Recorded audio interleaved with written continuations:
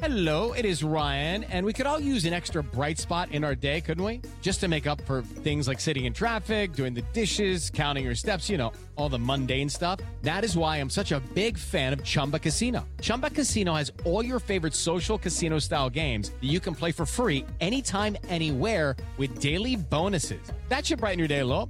Actually, a lot. So sign up now at ChumbaCasino.com. That's ChumbaCasino.com. No purchase necessary. VGW Group. Void where prohibited by law. See terms and conditions. 18+.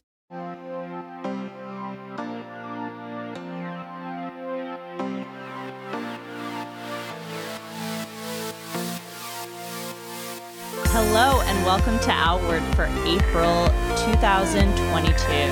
I'm Christina Cauterucci, a senior writer at Slate. And the other day, I was served an ad for a coffee mug that said, "White, straight, Republican, male." Oh, no. What else can I do to piss you off today? So I'm either proud that I've deceived my algorithm or abjectly ashamed that my browsing patterns apparently, are like Tucker Carlson's. Like a white, straight Republican male who also believes that his very existence triggers people and is excited by that. Yeah. That has to be from reporting stuff, right, Christina? I feel like... I mean, it has to. Yeah, the person who's constantly searching pro-life legislation. Right. Oh, no, I'm sorry. That's distressing. I'm Brian Lauder, editor of Outward, and I just wanted to shout out this past weekend, holiday weekend's supermoon. I don't know if you all saw that, but it was a beautiful full moon, and it was called the pink moon, which is just in reference to the spring, but in general. But this weekend, at least in New York, it was actually extremely pink. So I want to just props to the moon for color coordinating with the season and giving us that Passover Easter vibe, all the way through. Pink moon. That's very sweet. I'm Jules Gale Peterson, and I'm your resident historian and chatty girl. And if you think, gosh, does her voice sound an octave lower than normal? And are you feeling uncomfortable because is that transphobic to even think that? Well, that's not an issue that I can resolve for you. But the truth is I'm getting over the flu, which came with a fun little, mini course of laryngitis. So if I'm sounding like a husky mid-century transsexual who smokes a pack of Virginia Slims a day, well, that's actually just my affectation. But if I also sound like I recently had the flu, now you know why. I'm so happy that you're feeling well enough to record with us, Jules. Oh, me too. I wouldn't miss it. This is a boon to my spirits. I know a lot of you listeners, like us, have been tracking the mounting assault on queer and trans youth in the doctor's office, in athletics, and in the classroom. In our last two shows, we talked about the governor's order in Texas that will force trans kids to detransition against their will, and a law in Florida that's erasing LGBT life from schools. Also, you might have noticed, earlier this month, Alabama criminalized gender-affirming care for trans kids, and about a dozen state legislatures are considering these so-called Don't Say Gay bills that, like Florida's, would ban teachings about sexual orientation and gender identity in schools. But this month, instead of focusing on what queer and trans people are fighting against, we want to talk about what we could be fighting for, what it looks like when teachers are free to speak about LGBTQ lives in the classroom, and what happens when they do it well. We have a wonderful special guest, a kindergarten teacher, for that segment. Then we'll discuss the queer family drama at the heart of the new genre-bending, multiverse-hopping film, Everything Everywhere All at Once. I don't know about you guys, but I laughed, I cried. That film did a number on me. But first, let's share our prides and provocations. Jules, what's new with you? Well, I have a kind of ambivalent, a true P and P, if you will. On the one hand, I want to give a little bit of sort of wistful pride for Bitch Media, that beautiful independent feminist voice that's been around since 1996 and announced, much to the pain of everyone, that in June they're going to be closing down. And, I'm not a journalist. I just play one on television. And so I'm not privy to, the full story of what went down. But it sounds like part of, what it has to do with is just the deteriorating financial situation in this day and age for independent media. And, I think like as our last several episodes, but as so much work that folks are doing out there testifies to every day, maintaining independence is a really difficult thing to do, particularly for feminist voices. And so, I'm so proud. I remember being a young burgeoning feminist, flowering in the late 1990s in all of the Lilith fair of it all in my world, and picking up, Bitch Media, the magazine at the time, and feeling very transgressive as a little femme, and also learning a lot and feeling excited about the idea that there were feminists doing kind of, really important and independent journalistic and media work out there. So proud of them, but provoked that, we have to mourn the loss of a real giant in this space. So that's me. Brian, what about you? I'm feeling proud this month. I am proud of Robbie Pierce, his husband, Neil Broverman, and their 2 kids. We learned about this family from a Twitter thread that went viral earlier in April. Oh, yeah. And there was some media coverage after that about this family. The story is that they were recently taking a vacation trip for spring break on Amtrak. And they were subject during that trip to a really terrifying instance of harassment from another passenger, calling the men pedophiles and saying that the children, that their 2 children were stolen.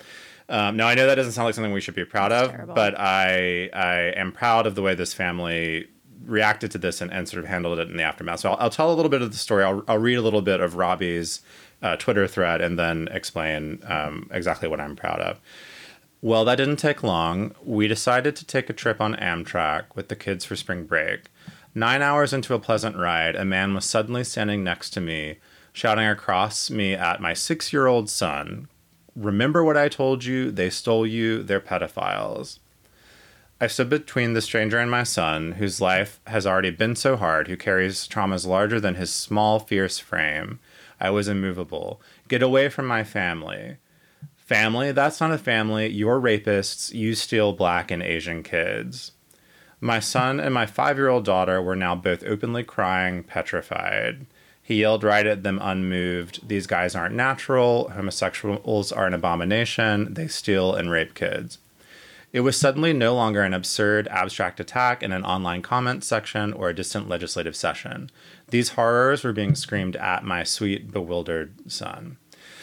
I saw this on Twitter the other day, and it's a nightmare from state legislatures and from the right wing, blogosphere and Fox News becoming real and presenting itself in people's everyday lives. It's horrifying. It's super horrifying. And, Robbie in his thread goes on to talk about the fallout this encounter had for the whole family.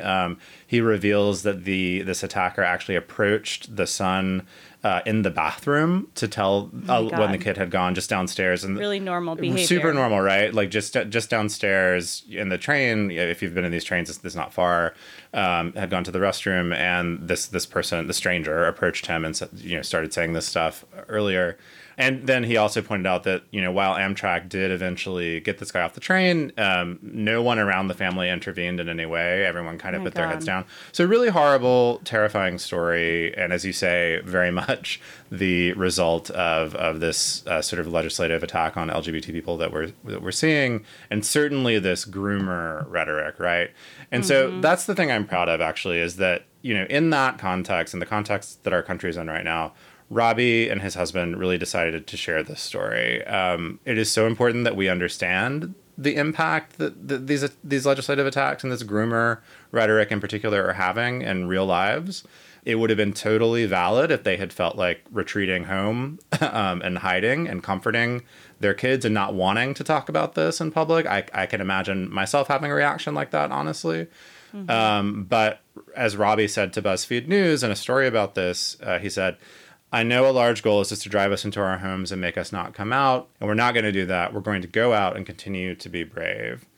So proud of that. That's just incredible. I'm also proud of the fact that these guys are just such awesome parents. If you read about how they not only stood up to this guy in the moment, which I think any parent would do, but how thoughtful and just gentle and sweet and intelligent they are about processing the trauma that these kids went through with them in the aftermath.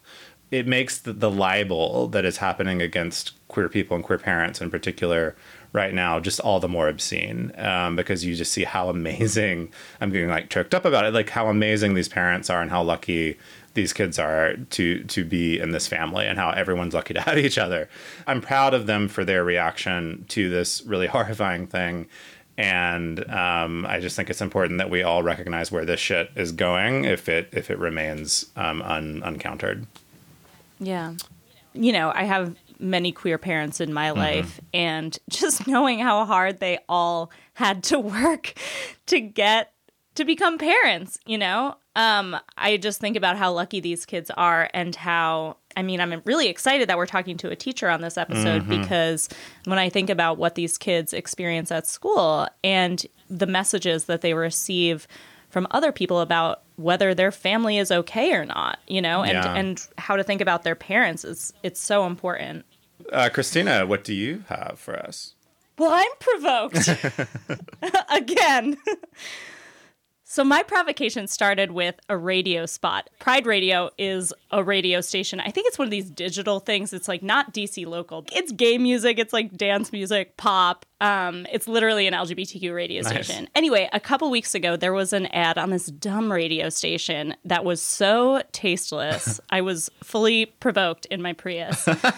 It was an ad for an event called One Magical Weekend, which is a gay party weekend at Disney World in the beginning of June. You know, one of these DJs, pool parties. I went on the website after hearing this ad, and there's things advertised as Wet and Wild.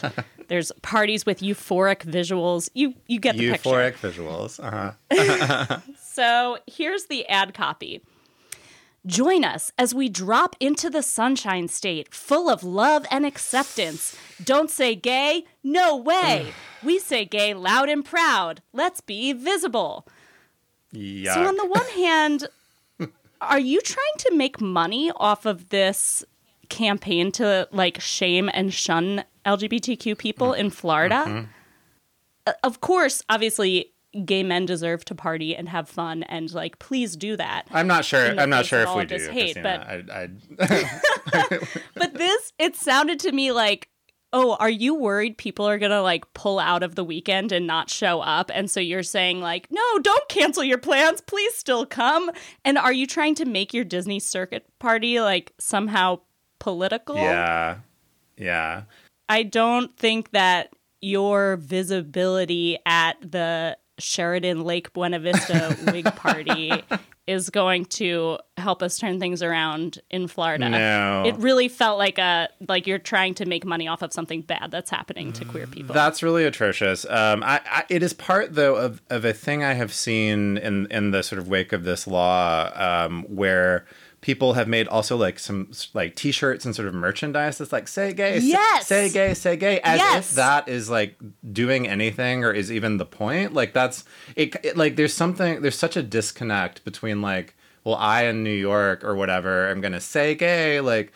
That does nothing to like fight that law, and it's sort of, it's also not even about saying gay. Right, that's just like a clever way that queer advocates are framing these laws. Yeah, like everyone can still say gay. It's not about the word. Right. They can say it, and then they'll get sued out of having a job, and there's whatever. We've talked about it, but like it is such a weird, empty kind of capitalist activism, right? And this party ad that you're talking about, it sounds like really the epitome of it. I mean, it's just so gross. And no, we shouldn't be. We should be certainly. I mean, I would say probably Disney, promised to do something about this law. I don't even know what that means exactly because it's a corporation, but like, I would say let's boycott them until they do it. I guess like what a strange right. What a strange idea. That would actually probably be really powerful. One Magical Weekend canceled until you make some sort of a like legitimate commitment to fighting this law. Given that they said they would. Yeah, so that's gross. Provoked as well. And what you said about merchandise, I mean, I hate to blaspheme here, but Megan Rapinoe and Sue Bird have been selling a $120 hoodie with a trans flag on the back that says something like, it says, love is compassion, love is bold, love is unique, love is loud, love is freedom, blah, blah, blah. $10 supposedly goes to some organizations, but also it's $120 10 of hoodie. $120. Oh my God. Right. Yeah. And like it's clearly doing more to promote their brand than it's doing for trans kids in Texas. And like, really, is that your role in this moment with your millions of followers and your extraordinary cultural clout as a leader of LGBTQ people, is selling a hoodie? I guess tweeting and posting some other messages, but primarily if you look at her grid right now, it's mostly advertisements for this hoodie. It's just really disappointing to realize that we don't have the kind of grassroots infrastructure that extends to that the cultural tastemakers that we are lucky to now have in our community are kind of dropping the ball in this moment. At least some of them. So I'm provoked. Consider me provoked. Absolutely. Same. Provoked as well. Step into the world of power, loyalty, and luck. I'm going to make him an offer he can't refuse. With family, cannolis, and spins mean everything. Now, you want to get mixed up in the family business. Introducing The Godfather at ChumbaCasino.com. Test your luck in the shadowy world of The Godfather slot. Someday, I will call upon you to do a service for me. Play The Godfather now at ChumbaCasino.com. Welcome to the family. No purchase necessary. VGW Group. Void where prohibited by law. 18+. Terms and conditions apply. On Death, Sex, and Money, we feature interviews with you, our community of listeners, getting honest about uncomfortable things. I developed an illness where it isn't safe for me to drive. A friend once said to me, sex is like air. You don't think about it until you're not getting enough. This is a similar sort of thing if you just replace sex with driving. Listen to Death, Sex, and Money wherever you get podcasts. Here in the U.S., right-wing lawmakers are waging a war on the classroom. Across the country, they're cracking down on the teaching of race and history, and they're restricting the ways teachers can talk about sexual orientation and gender identity. So we wanted to find out, what exactly are they trying to take away? How do teachers actually cover those topics? And how does it affect the kids in their care? So it's easy to imagine how older youths might talk about sexual orientation and gender. But what about the littlest ones? To help us answer those questions, we've invited kindergarten teacher Eliza Cutler to join us today. Hi, Eliza. Thanks for coming. Hi, thanks for having me. Eliza teaches at a charter school in Brooklyn, and her Brooklyn neighbor, our producer, June Thomas, is also going to join us for this conversation. Hi, June. Hello. So, Eliza, why don't you start by telling us a little bit about the kids you teach and how you broach LGBT issues in your classroom? I obviously am in a charter school, so people choose to come to our school. You know, they have to apply. And so in that, like, I think families do some research. There's a lot of reasons why people choose our school, right? Like, one is that we have a huge focus on issues of social justice. We're a very inclusive school, kind of in every way possible. All of our classrooms are both general and special education integrated. We have a really broad mix of kids from different socioeconomic backgrounds, different races and cultures, and families know that when they apply to our school. So our classroom looks very different than other classrooms in New York City and also, you know, around our country. It's very natural. Like, we talk about kids in context they understand, which is about themselves, because little children are egomaniacs and they know the most about themselves, and they know the most about their families. So, like, we talk about these things in ways that they can relate to, which is talking about themselves and their families. In Brooklyn, it feels like a non-issue because it's not. We're just talking about people and that all families are special and important and that they can look many, many different ways and that there's nothing like strange or different about anybody's family. It's just that all families are different. Is this the kind of thing where you have like a unit about families, or you just sort of wait for kids to talk about their own families?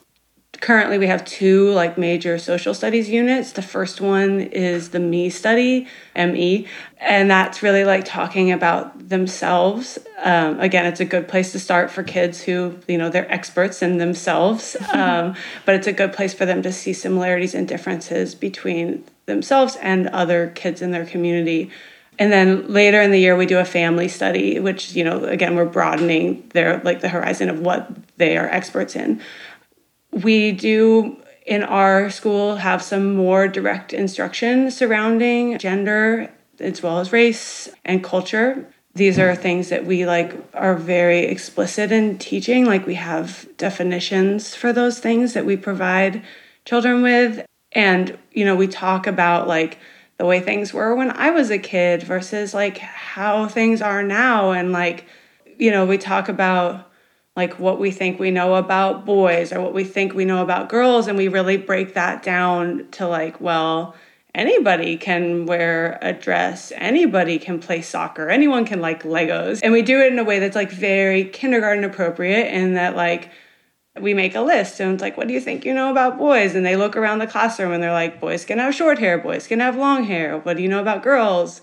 Girls can paint their nails, girls can wear pants. And then we break those things down, and then they talk about oh, what do I like? And they see that those things really cross paths, and that's disproving this idea that there's girls things and boys things. So do you find that kids, even at that young age, come with preconceived notions of what boys and girls do? Yeah, some kids, based on what they're exposed to, right? What movies they watch, what they see on the street, and what they see in their communities. They come with some preconceived notions, but they also come, especially in Brooklyn, with some broken down ideas about that. No, anyone can wear nail polish. Anyone can play in the dramatic play area, which is what we call dress up now. And that's okay. Eliza, you mentioned that you sometimes will address how things are different from when you were a kid or when the adults in their lives were their age. Mm-hmm. Can you give some specific examples of the things that you talk about in that segment? For me, as a kid that liked to get really dirty and play sports, and that would be called a tomboy, and how that's not a word that we use anymore because we've decided that people are people and they can make decisions for themselves.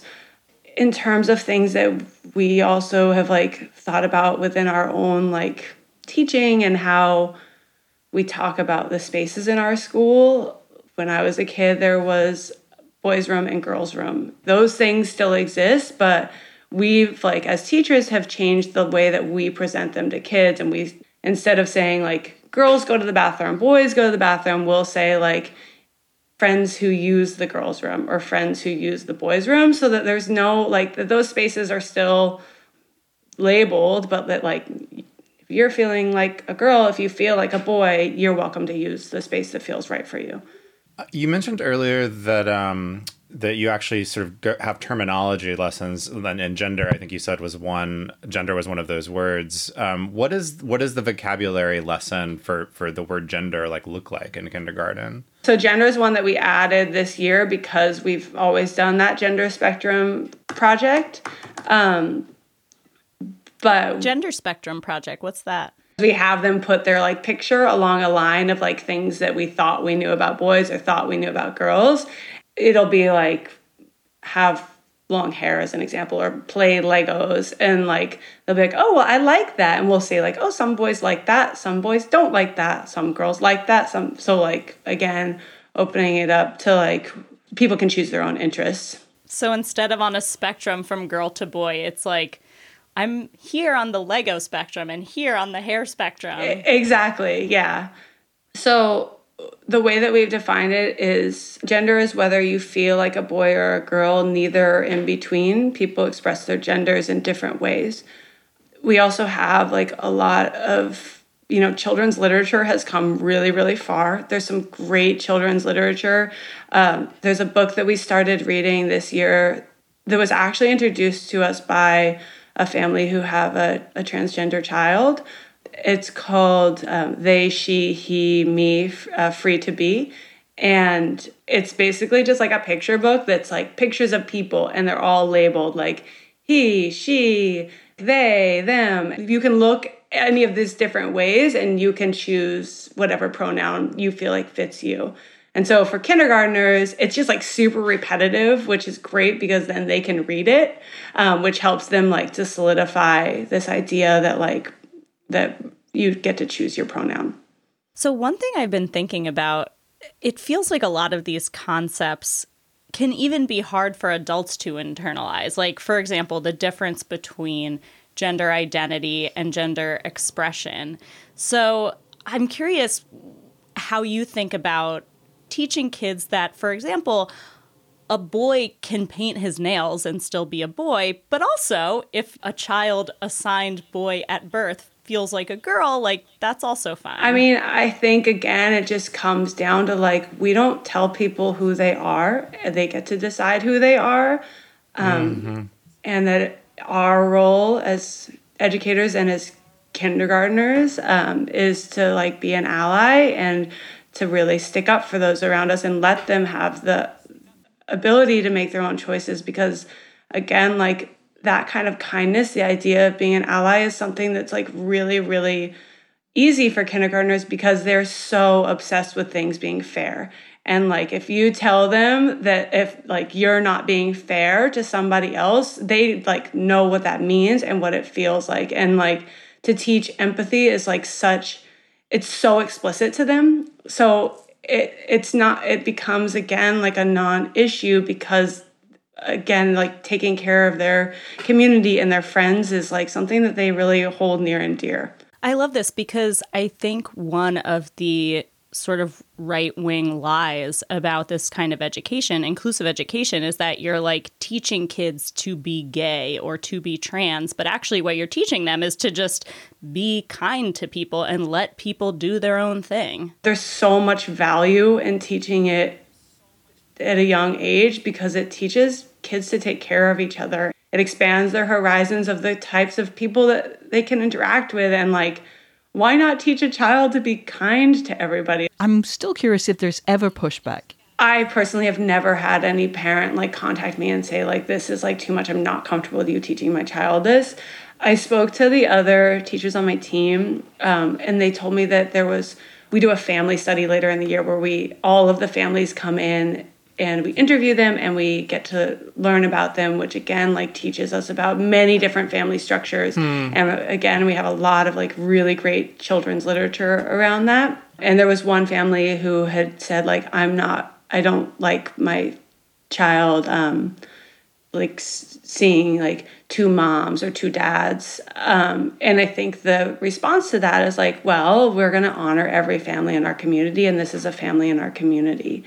That's important. And I think from there, like the family could see like, yes, like this is an opportunity for my child to learn.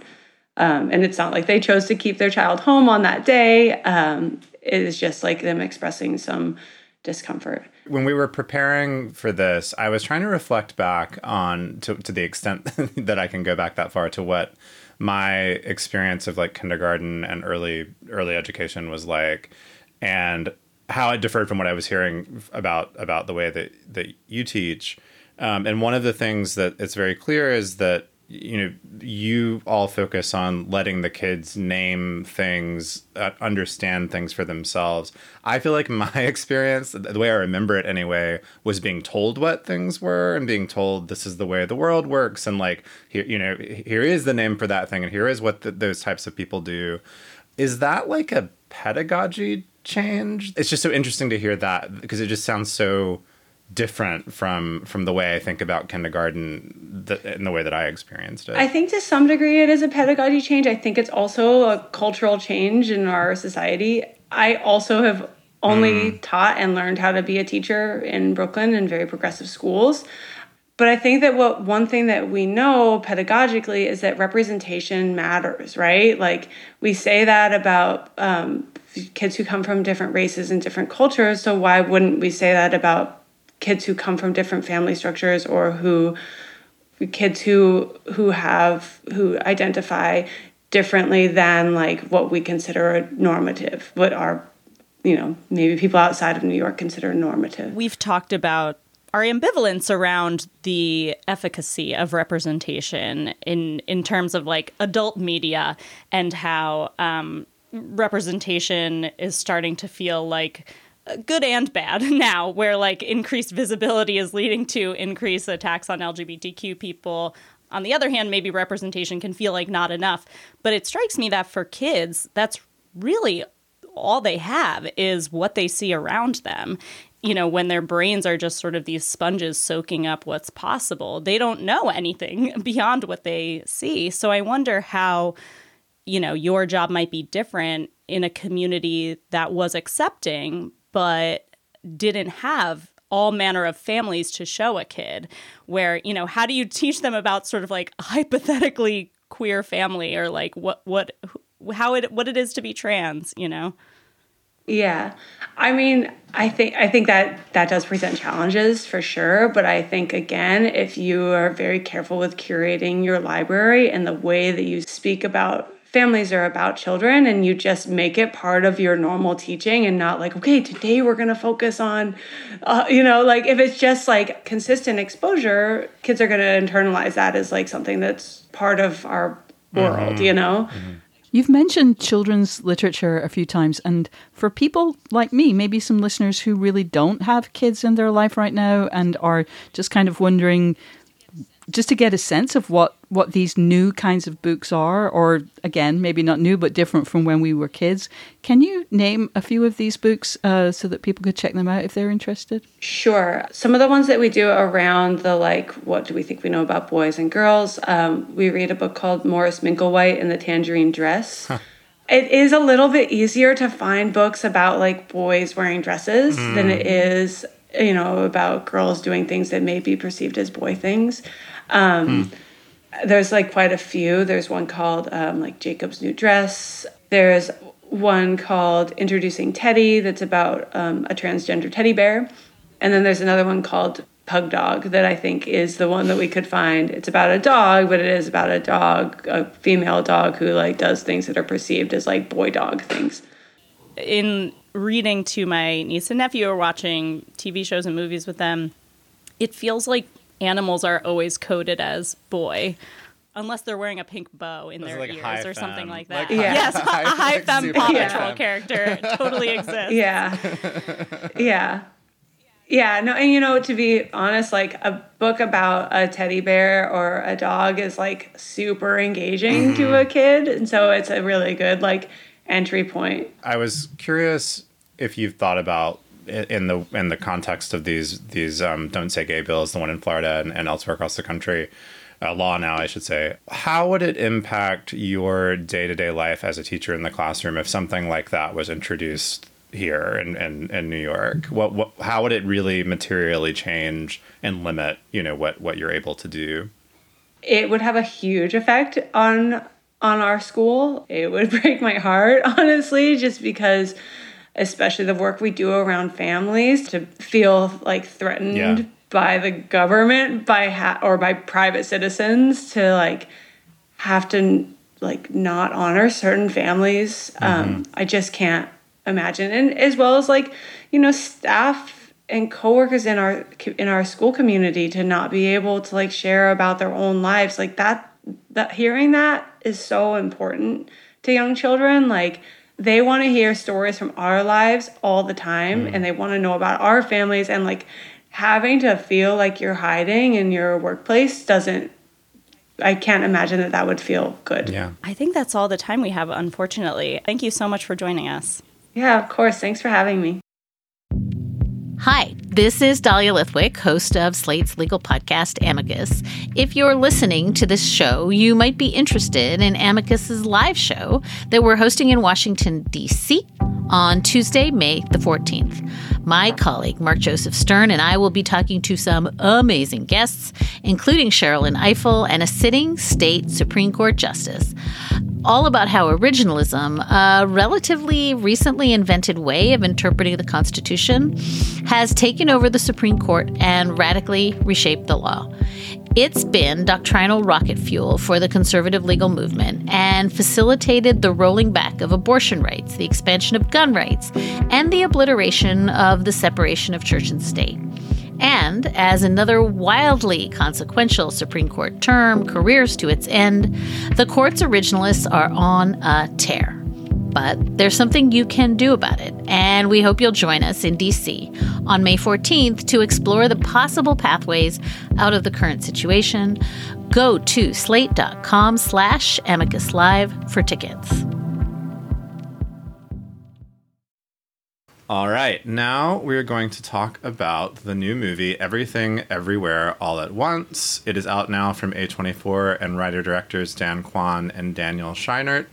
And it stars Michelle Yeoh as Evelyn, a frustrated mother and first-generation Chinese immigrant who starts out a bit lost in her humdrum life as a dutiful owner of a struggling laundromat, but who ends up in a somewhat more intense predicament of being awash among her infinite selves across the multiverse. Oh, and to make things a little more complicated, her daughter Joy, played by Stephanie Hsu, is both queer and, depending on the reality we're in, an ennui-fueled supervillain who's trying to destroy literally everything.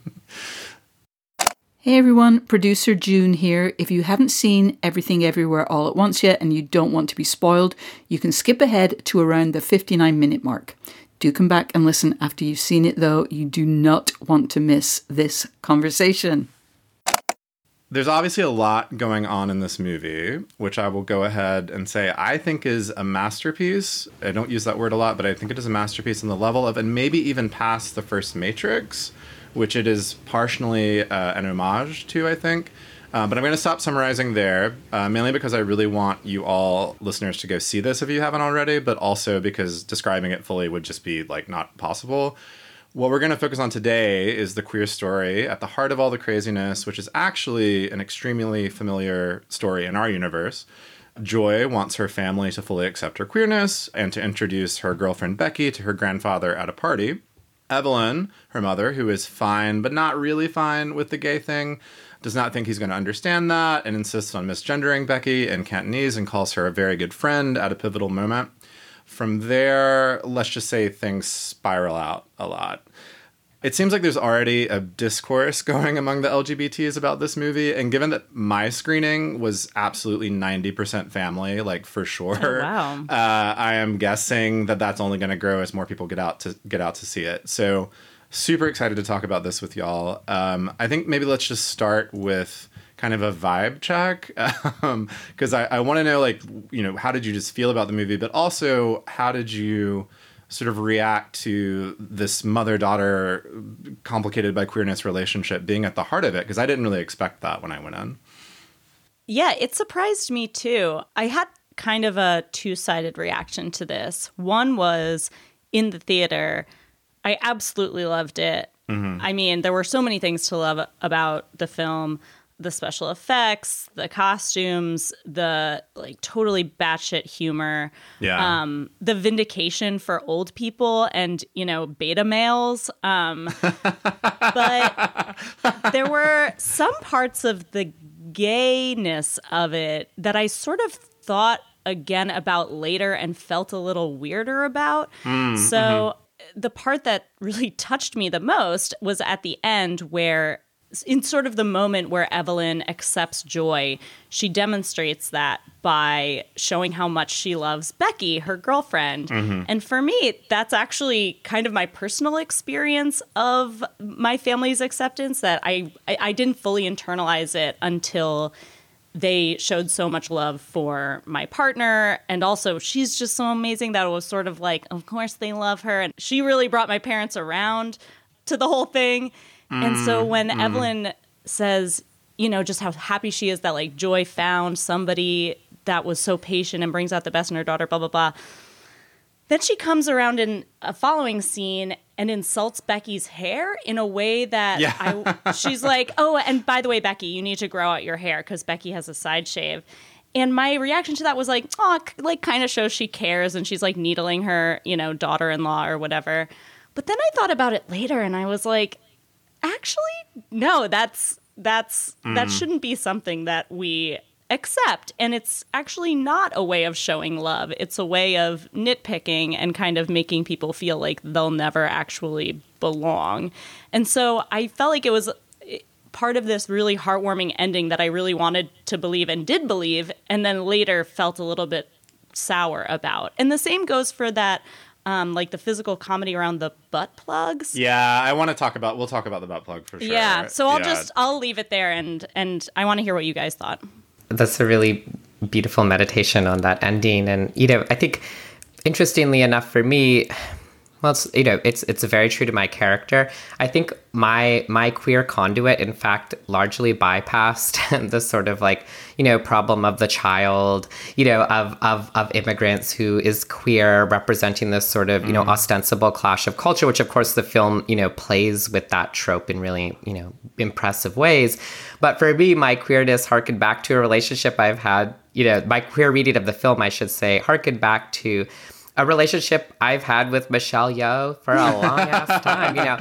Sure. I'm not East Asian, I'm South Asian, but I grew up in a big diasporic family and, grew up in a really diverse part of the West Coast of Canada where there were, lots of, immigrants, not just from India and the same part of India that I was from, but also from Southern China and Hong Kong and Taiwan.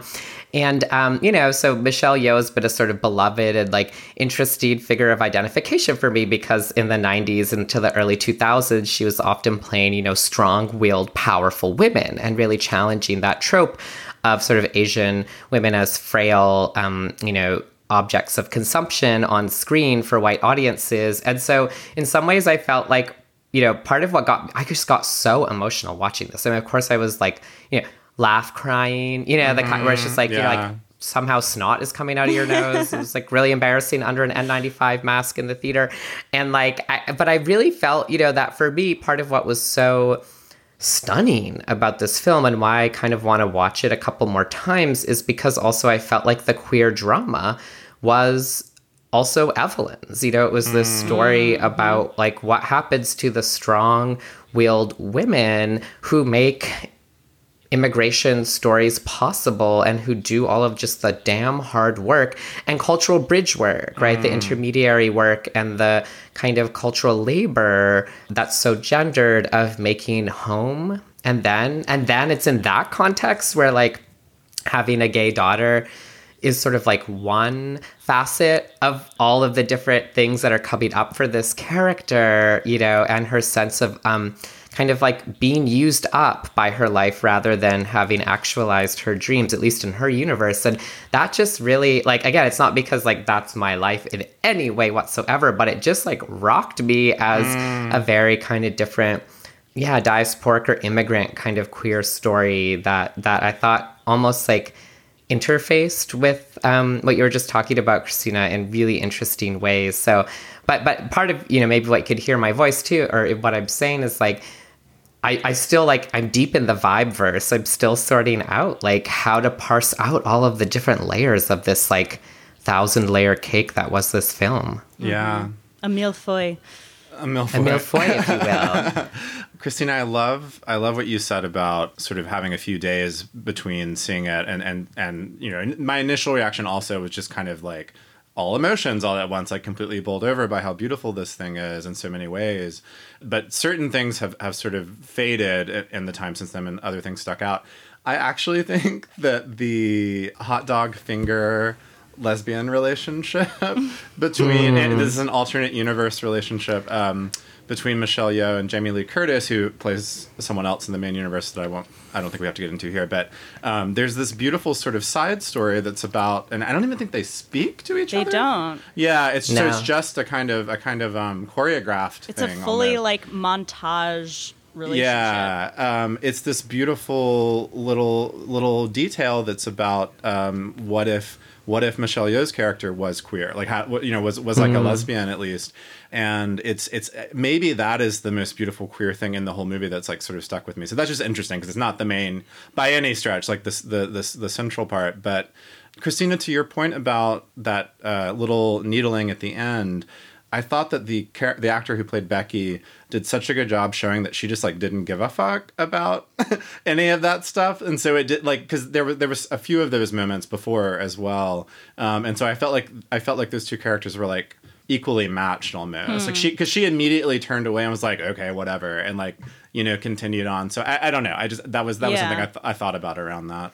No, you're right. And I think this is something that is completely context specific. I think I was projecting the way that I think a lot of people, queer people in my life, have found that, you know, no matter how old they get and no matter how much their parents seem to accept them, there's always one little thing about their appearance, like, why do you always have to wear pants? Or like, you know, your hair looks better when it's longer, or, you know, something like that just, it's like your family can get 99% of the way there, and then the last 1% of them still has this idea of you that's stuck in like the old gender mode. And I think it's also true that probably some people don't care and and you know, it's very possible that Becky might take it the way that I initially did, which is like, I'm kind of like her daughter now. She's critiquing my appearance.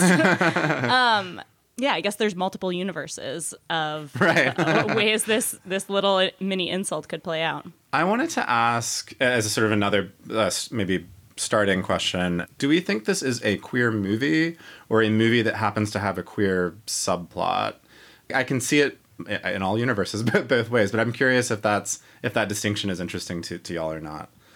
Look at Brian making us pull out our PhDs and LGBTs for this. It's such a good question. I mean, I guess I feel like I want to say, stick with me here, people, like both. Yeah, like it's a film where there are characters, right, who are queer, and that causes like some, you know, narrative conflict. But then, like, to me, the queerness of the film isn't about identity, right? It's not about sexuality as in sexual orientation, and it's not about an antagonism between like heterosexuality and queer ways of life. It's about like, you know, sort of what I was gesturing to, the sort of, you know, queer as in not necessarily redemptive or happy, but the sort of, you know, having your life essentially made into a series of fragmented or dispersed things because of immigration, because of choices made, right? Like, do I stay or do I leave, right? Which is the, you know, choice that a young Evelyn makes. Do I stay and, you know, or do I marry this man and go to America, right? And that aren't, you know, necessarily that dissimilar, right, from some of the choices probably, you know, that her daughter that Joy ends up having to make.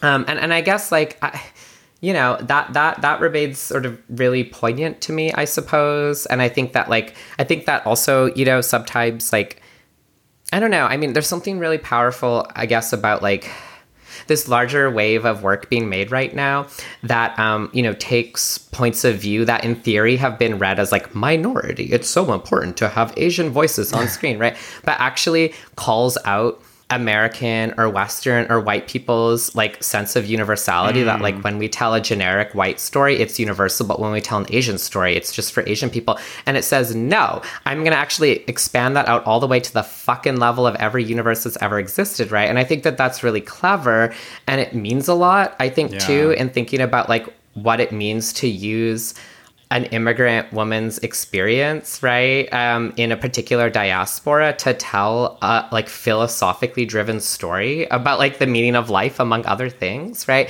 And so in that sense, like to me, it does a little bit of that with queer, right, where it's like, or like with what is gay, right? Because I think there is a kind of interesting question that the film isn't really about per se, right? Which, you know, I feel like I'm actually stealing this from you, Brian, because you said it, you know, sometime off air, but like, you know, are we always gay? Like, would we be gay in every universe, right? Yeah. And like, you know, cards on the table, this is sort of a different podcast episode, but like, you know, I fundamentally think one of the interesting things about sexuality is like, yeah, like it has no inherent like drive or purpose. And like, we could all do whatever with any kinds of people, but like the way we live in the world is what makes us queer. It's a queer way of life, not the literal sex acts that we do or don't have. Yeah.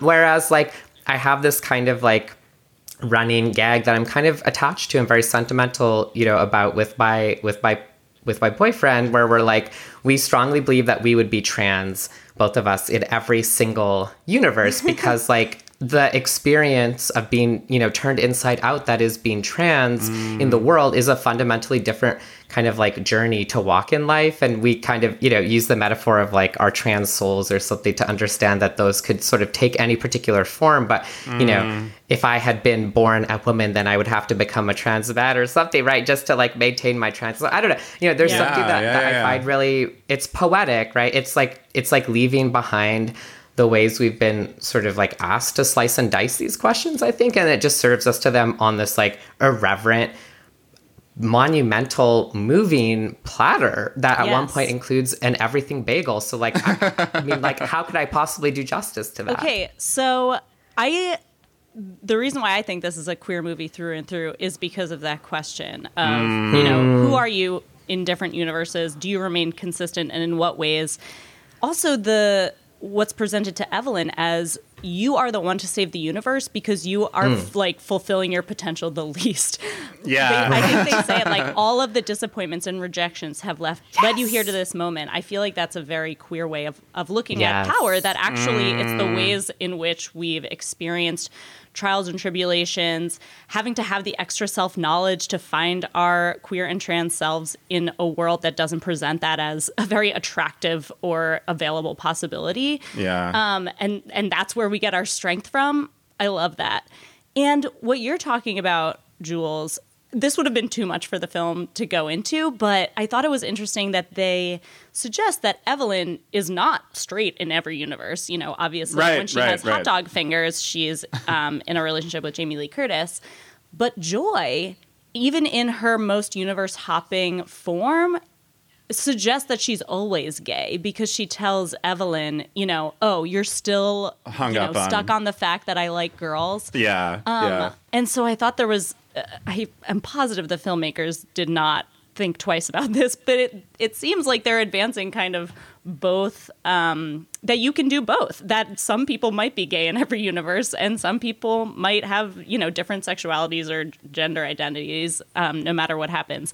And I want to know, are you guys watching Severance, the show on Apple Plus? No. Oh, not yet. I've heard about it, but not yet. I find this is a very good companion watch because that show, everyone who works at this maybe evil, definitely evil company has to have a brain surgery where their work self has no idea what's going on in their home life and their home self has no idea what's going on at work. So basically, when you enter this company, your work self becomes its own standalone person who is only aware of the universe within the office. And there's a little gay romance on that show between two older men, one of whom is Christopher Walken.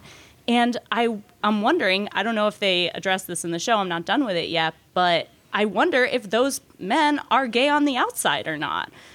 Because when you create a whole new person based on, the same physical material, but without the awareness of, any life experiences that come before, what happens to your sexuality? I love thinking about that kind of stuff.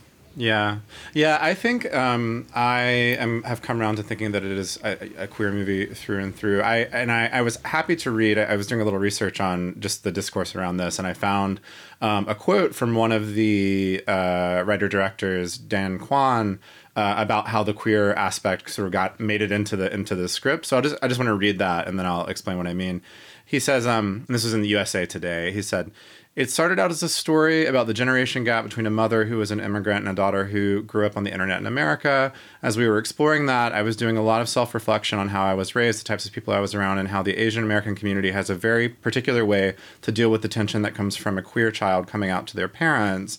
He discovered that many of them had to come out multiple times. And he says, each time it's almost brushed over or ignored, or the parents are waiting for the phase to end, Kwan recalls. There's no big screaming match. They just end up having to come out every couple of years, every time they introduce their partner, and have to basically fight for the chance to be seen. It's this slow motion erasure of who they are.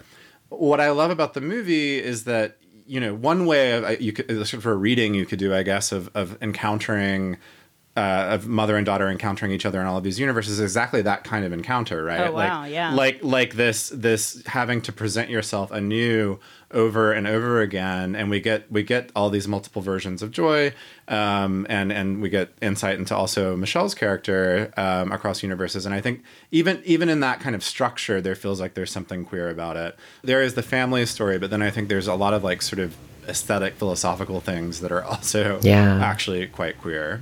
Let's go back to the butt plugs for a second. So it's putatively a trophy in the IRS office, but it's actually shaped like a butt plug.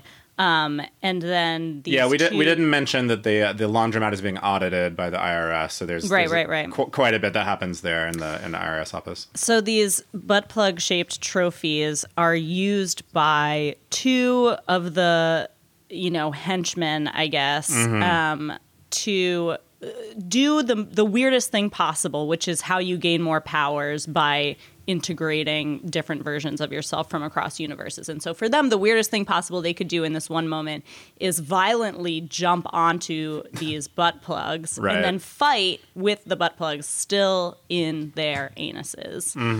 And when it was happening, I felt like everyone in the theater was laughing around me, and I kind of didn't find it funny. It felt like I was watching Borat or something, just like the very easy little bit of like, this is funny just because it's gay, I guess, humor. And then I read a piece actually in W by Kyle Turner. It gives a couple thousand more words to my reaction, which was that it's not exactly clear what the joke is supposed to be. And when you look at a joke like that alongside the ways that Asian male sexuality has been traditionally depicted, it just becomes a little bit more of a cheap joke that doesn't quite fit in, to my mind, with the rest of the film's pretty sophisticated approach to, queerness and identity across worlds. I saw that piece as well, Christina, and I want to just read a quick quote from it because I think this really gets at what you're saying. Oh. Kyle Turner writes, "It's understandable if a joke, this butt plug joke doesn't work, but that it doesn't tacitly reveals how its writers conceptualize queerness and gratification. As the film compartmentalizes queer love as having a girlfriend, being depressed and nihilistic, and not being accepted by your mother, it shies away for whatever reason, from the pleasure of it all, or at least a universe where that might exist." As you were sort of saying, I think it is a bit afraid of, or that scene feels afraid of like queer sex in some way that's like a little out of tune with the rest of it. And I'll say that in this theater I was in, where I mentioned, it was like 90% gay people, at least by my visual IDing, that was the one moment where everyone was super awkward and silent. So it the rest of the time we were all laughing and crying and all the things we've been saying, but that did not land like in the room that I was in. And I noticed it. I was like, wow, because I feel uncomfortable about this. I feel like it's like a kind of humor that just doesn't quite fit with like the beauty of the rest of this, and it didn't land there. So I think it's maybe the one big note I kind of had about the movie at all, was that scene just felt somehow strange. Yeah, I will say that I interpreted one line as nodding to queer pleasure, which was when Evelyn says, I'm paraphrasing here, even in a universe where we have hot dog fingers, we just get really good at using our feet. It's possible that I queered that line and I didn't mean it in the way that I took it, but I thought that was really beautiful. Now my stupid PhD is like, doing stuff in my cursed brain. It's like, yeah, I think the pleasure for me is about the instability of the meaning of the joke, right? Like my theater was very empty. I was taking up half of it by myself. So I was laughing in that moment. But, I like to laugh at the things that seem the most inappropriate, and not necessarily because I find them funny, laughing at kind of way, but just for part of the trespass there. And like, if I were, I'm not saying this is like, I'm not committed to this reading, but I guess if I were going to offer a sort of intentionally charitable reading of that moment, it would be that it's sort of, asking a couple of things, right? Like the reason that the dildos come up, right, and have to be used is that in order to sort of access another universe's version of yourself, you have to do something extremely out of character in the universe in which you are. Yeah. Right. And so in that sense, I read the sort of gratuity of butt plugs, right, as a really strong sort of socially surprising and unsocially sanctioned choice, right? Like we don't actually, as far as I know, use butt plugs in IRS buildings, right? Although as someone who just filed her taxes, I'm like, I mean, I hope y'all are enjoying that, you know. They save that for after tax day. Yeah. Right. Like, don't buy any more bunker bombs with my tax dollars. Like, just actually buy butt plugs for IRS officers. That's fine. Part of it, I think, is sort of interesting to think about this kind of like reclamation of a sexual taboo, right? Or a kind of shamed, you know, sense of being penetrated, especially because it's like Asian, you know, different kinds of Asian men in particular, you know, and just sort of taking that on in an irreverent way that's not necessarily opposing, right? Like good and bad sexuality or queer and straight, but is just sort of like, I don't know. I mean, you know, again, I'm not totally like at one point, you know, Joy as the sort of, you know, multi-universe demonic Joy is also holding giant long dildos that kind of flop around. Yeah. And there's a way for me, right, that like, I was just thinking about the contrast between those two. I can't believe I love Outward because I'm like about to give a close comparative reading of dildo aesthetics, right? But I think there's a way that's shorter, smaller, and I think they're almost all, you know, blacker flesh tone dildos that are going up, you know, men's butts reads in one particular way as like really intense, right? And it has to do with cultural aversion to being penetrated anally, especially for men, versus like, I feel like there are often bits where lesbians are holding large dildos that where like the dicks are too big and they start to flop over, where that's played as like non-threatening, right? And like, I think those can play other ways. Like, I'm happy, you know, I'm really committed to them playing other ways. I think like I'm one of those like irreverent queers that's like when dicks get too big, they actually become less masculine because they're just like too unwieldy, and especially like on twinks, it's like they're like gonna fall over like sunflowers in August or something. And like I don't, you know, again, I don't think any of that is going into this film intentionally, but, you know, I found it playful enough, the film playful enough to run with those ideas, whether or not that's really, right? Like, I agree that probably that's not how almost anyone reacted to it. And so I'm not trying to like, you know, say that the film therefore is good or something. I think, you know, it's just too interesting to play out that way either. But so very sympathetic with what both of you said, but, you know, just because the film gave me the opportunity, I couldn't help but offer that little thought. Oh, I love your recuperation of the butt plug scene. The discourse is moving quickly. We keep it real here. Yeah. So I think that is actually an excellent place to end. There's so much more to see and so many more pleasures to gain from this movie. I really hope everyone makes it out to see it. It's called Everything Everywhere All at Once. It's out from A24 and it is in wide release now, so you should be able to go see it. I will be seeing it again and maybe again after that because I love it that much. So please check it out. Well, listeners, that's about it for this month. But before we go, we've got your monthly updates to our glorious gay agenda. I want to recommend that everyone read an essay in Esquire called Sex, Love, and Art in the Suburbs. It's by the writer Garth Greenwell. Ooh. And love I know, Brian. Yeah, you'll love this too, I think. Or actually, I'll be curious to hear what you think. But it's about queer aging, basically, and domesticity and cruising, and mostly about how things that felt essential to his identity as a queer person and as an artist in his younger years surprisingly don't feel that way anymore. So he writes about the life he imagined for himself and lived for, you know, the first decade or so of his adulthood, transient, kind of unmoored, constantly changing places and you know, having many lovers, and the life that he thought an artist needed to have. And then he ended up finding happiness in a committed relationship in a small town in Iowa.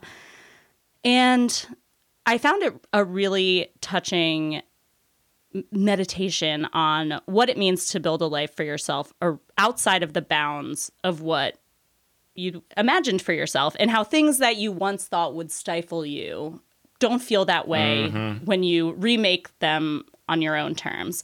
And part of this is about how, for all the worries that, you know, gay marriage will like bleach all the subversion from the queer lifestyle, it's also true that some queers have remade marriage to suit ourselves.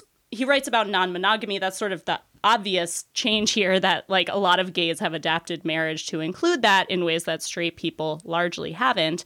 But it also made me think about parenthood, which is sort of the ultimate eye roll, I think, for a lot of radical queers, like, ugh, these like nuclear family units. But I think we can undersell, especially when it comes to caregiving roles in domestic work, the radical potential of a family unit that, like, by its very existence complicates the gender norms that for all of history have prevented people from achieving their full potential and following their true desires. You know, whether that's like men not being able to embrace caregiving work or women not being able to have careers. Like, even if you're looking at binary, monogamous, like gay or lesbian relationship, we can't fill those same roles as straight people have, you know? And I think that's very clear when it comes to parenting. So his essay really provoked, in a good way, a lot of thoughts in me about how we always have the potential to expand what certain institutions mean for ourselves. And it's just, he's a beautiful writer, and I highly recommend it. I think you'll enjoy it, Brian. Oh, I'm so excited to read that. Yeah, he's fantastic. What are you recommending this month? So I have an article as well. It is, I'll give the headline first. It's in the New York Times. This beach in Mexico is an LGBTQ haven, but can it last? And it's by Oscar Lopez and Lizette Poole. I should say, just full disclosure, Oscar is a friend and also a sometime Outward contributor. But I would have recommended this anyway because it's a really beautiful piece and very complicated article about the beach town of Zipolite in Mexico that has been a long time local LGBT haven for people who live around there, but also for queer travelers. It's become kind of the more countercultural answer to somewhere like Puerto Vallarta. I became aware of it over the winter when at one point, literally every ferry and kind of like nightlife queen I know was suddenly posting from there because there was this music festival that I wasn't invited to, whatever. But so you're bitter about it too. I'm a little bitter about it. But now, after this gorgeous article, I understand both why everyone's attracted to it, but also, as happens in these cases, when you get so much tourism, it can really change the place and cause a lot of problems for the the environment, the locals who live there, the lifestyle that had existed for decades and is sort of changing. So I'll just read a tiny little thing from the top because it's just so pretty. They write, when the sun starts to slip toward the ocean in this idyllic beach town on Mexico's Pacific coast, a quiet migration begins. Groups of people, most of them gay men, many of them naked, amble down the beach toward a soaring rocky outcrop. They climb a winding staircase over the ragged cliff and down to a hidden cove known as Playa del Amor, or Beach of Love. As the sun becomes an orange orb, the sky turns lilac, and the many naked bodies, black and bronze, curvy and chiseled, are brushed in gold. When it finally dips into the water, the crowd erupts in applause. Playa del Amor at sunset, the first time I saw it, I truly felt like crying, said Roberto Hare, who has been visiting Zipolite for 5 years. It's a space where you can be very free. So that's just the top. It's a gorgeous piece and goes into a lot of detail about what's happening in this beach town. So in the New York Times, highly recommend it. Wow, that sounds so good. I actually went to Zipolite last year. I wasn't one of the people who was invited to that music festival that you weren't invited to, but I was in Puerto Escondido, and we went, just to check it out for the day. And I actually had no idea that it was a hub for queer people or for gay men. It felt very just like surf town, hippies, blah, blah, blah. But maybe I was not at Playa del Amor, so... Yeah, maybe you missed the sunset. Well, next time we will go together. Maybe, or maybe not. Or maybe not. Maybe it's bad for us to go and we shouldn't go. But you will puzzle all these things out as you read this article. All right, and Jules, what's yours for this month? Well, I've got a sort of If You Dare spooktastic ghosts second coming of October recommendation for you all, which is to go out and read a novel if you like. It didn't just come out, but it's a wonderful novel by Gretchen Felker Martin called Manhunt. It came out, a little bit, actually a couple of months ago. But the reason that I'm recommending it now is it's this like very spooky, graphic, kind of intense, dystopian sort of novel about, trans folks at the end of the world who have to do a whole bunch of kind of just really very revolting and beautifully written revolting kinds of things to survive after the end of the world. And, like all good works of literature these days, it offended, the good ladies over at Turf Industries who were running around saying, this is truly obscene, forgetting what literature is, etc., showing how big their imaginations are. And so, whenever that happens, I think like, well, you know what, when folks are writing really great books that are coming out and, sometimes there's not as much PR behind them as there should be, always good to give a shout out. So I say, if you dare, go and read it because, I haven't actually gotten through the whole thing because it is like very graphic in a way that I'm in awe of in a positive sense, but like that may not be everybody's cup of tea. Like I still can't watch horror films when I'm alone. Like I have to have a partner there to reassure me. So, maybe like grab a partner and a copy of Manhunt. That sounds like a great weekend. Yeah. So there you go. Double gay. All right. That's it for this month. Please send us your feedback and your topic ideas. You can reach us at outwardpodcast@slate.com or on Facebook and Twitter at Slate Outward. June Thomas is our producer, and she would be our producer in every iteration of the universe, all of the zillions of iterations. If you like Outward, please subscribe in your podcast app, tell your friends and fam about it, and rate and review us so other people can find us. Outward will be back in your feeds on May 18th. Bye, Jules. Bye, Christina. Bye, Brian. Bye, everybody. Bye. Stay gay.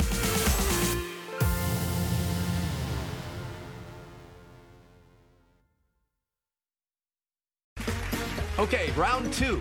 Name something that's not boring. A laundry? Ooh, a book club. Computer solitaire, huh?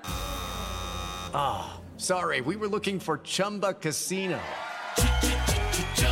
That's right. ChumbaCasino.com has over 100 casino-style games. Join today and play for free for your chance to redeem some serious prizes. ChumbaCasino.com. No purchase necessary. Void where prohibited by law. 18+ terms and conditions apply. See website for details.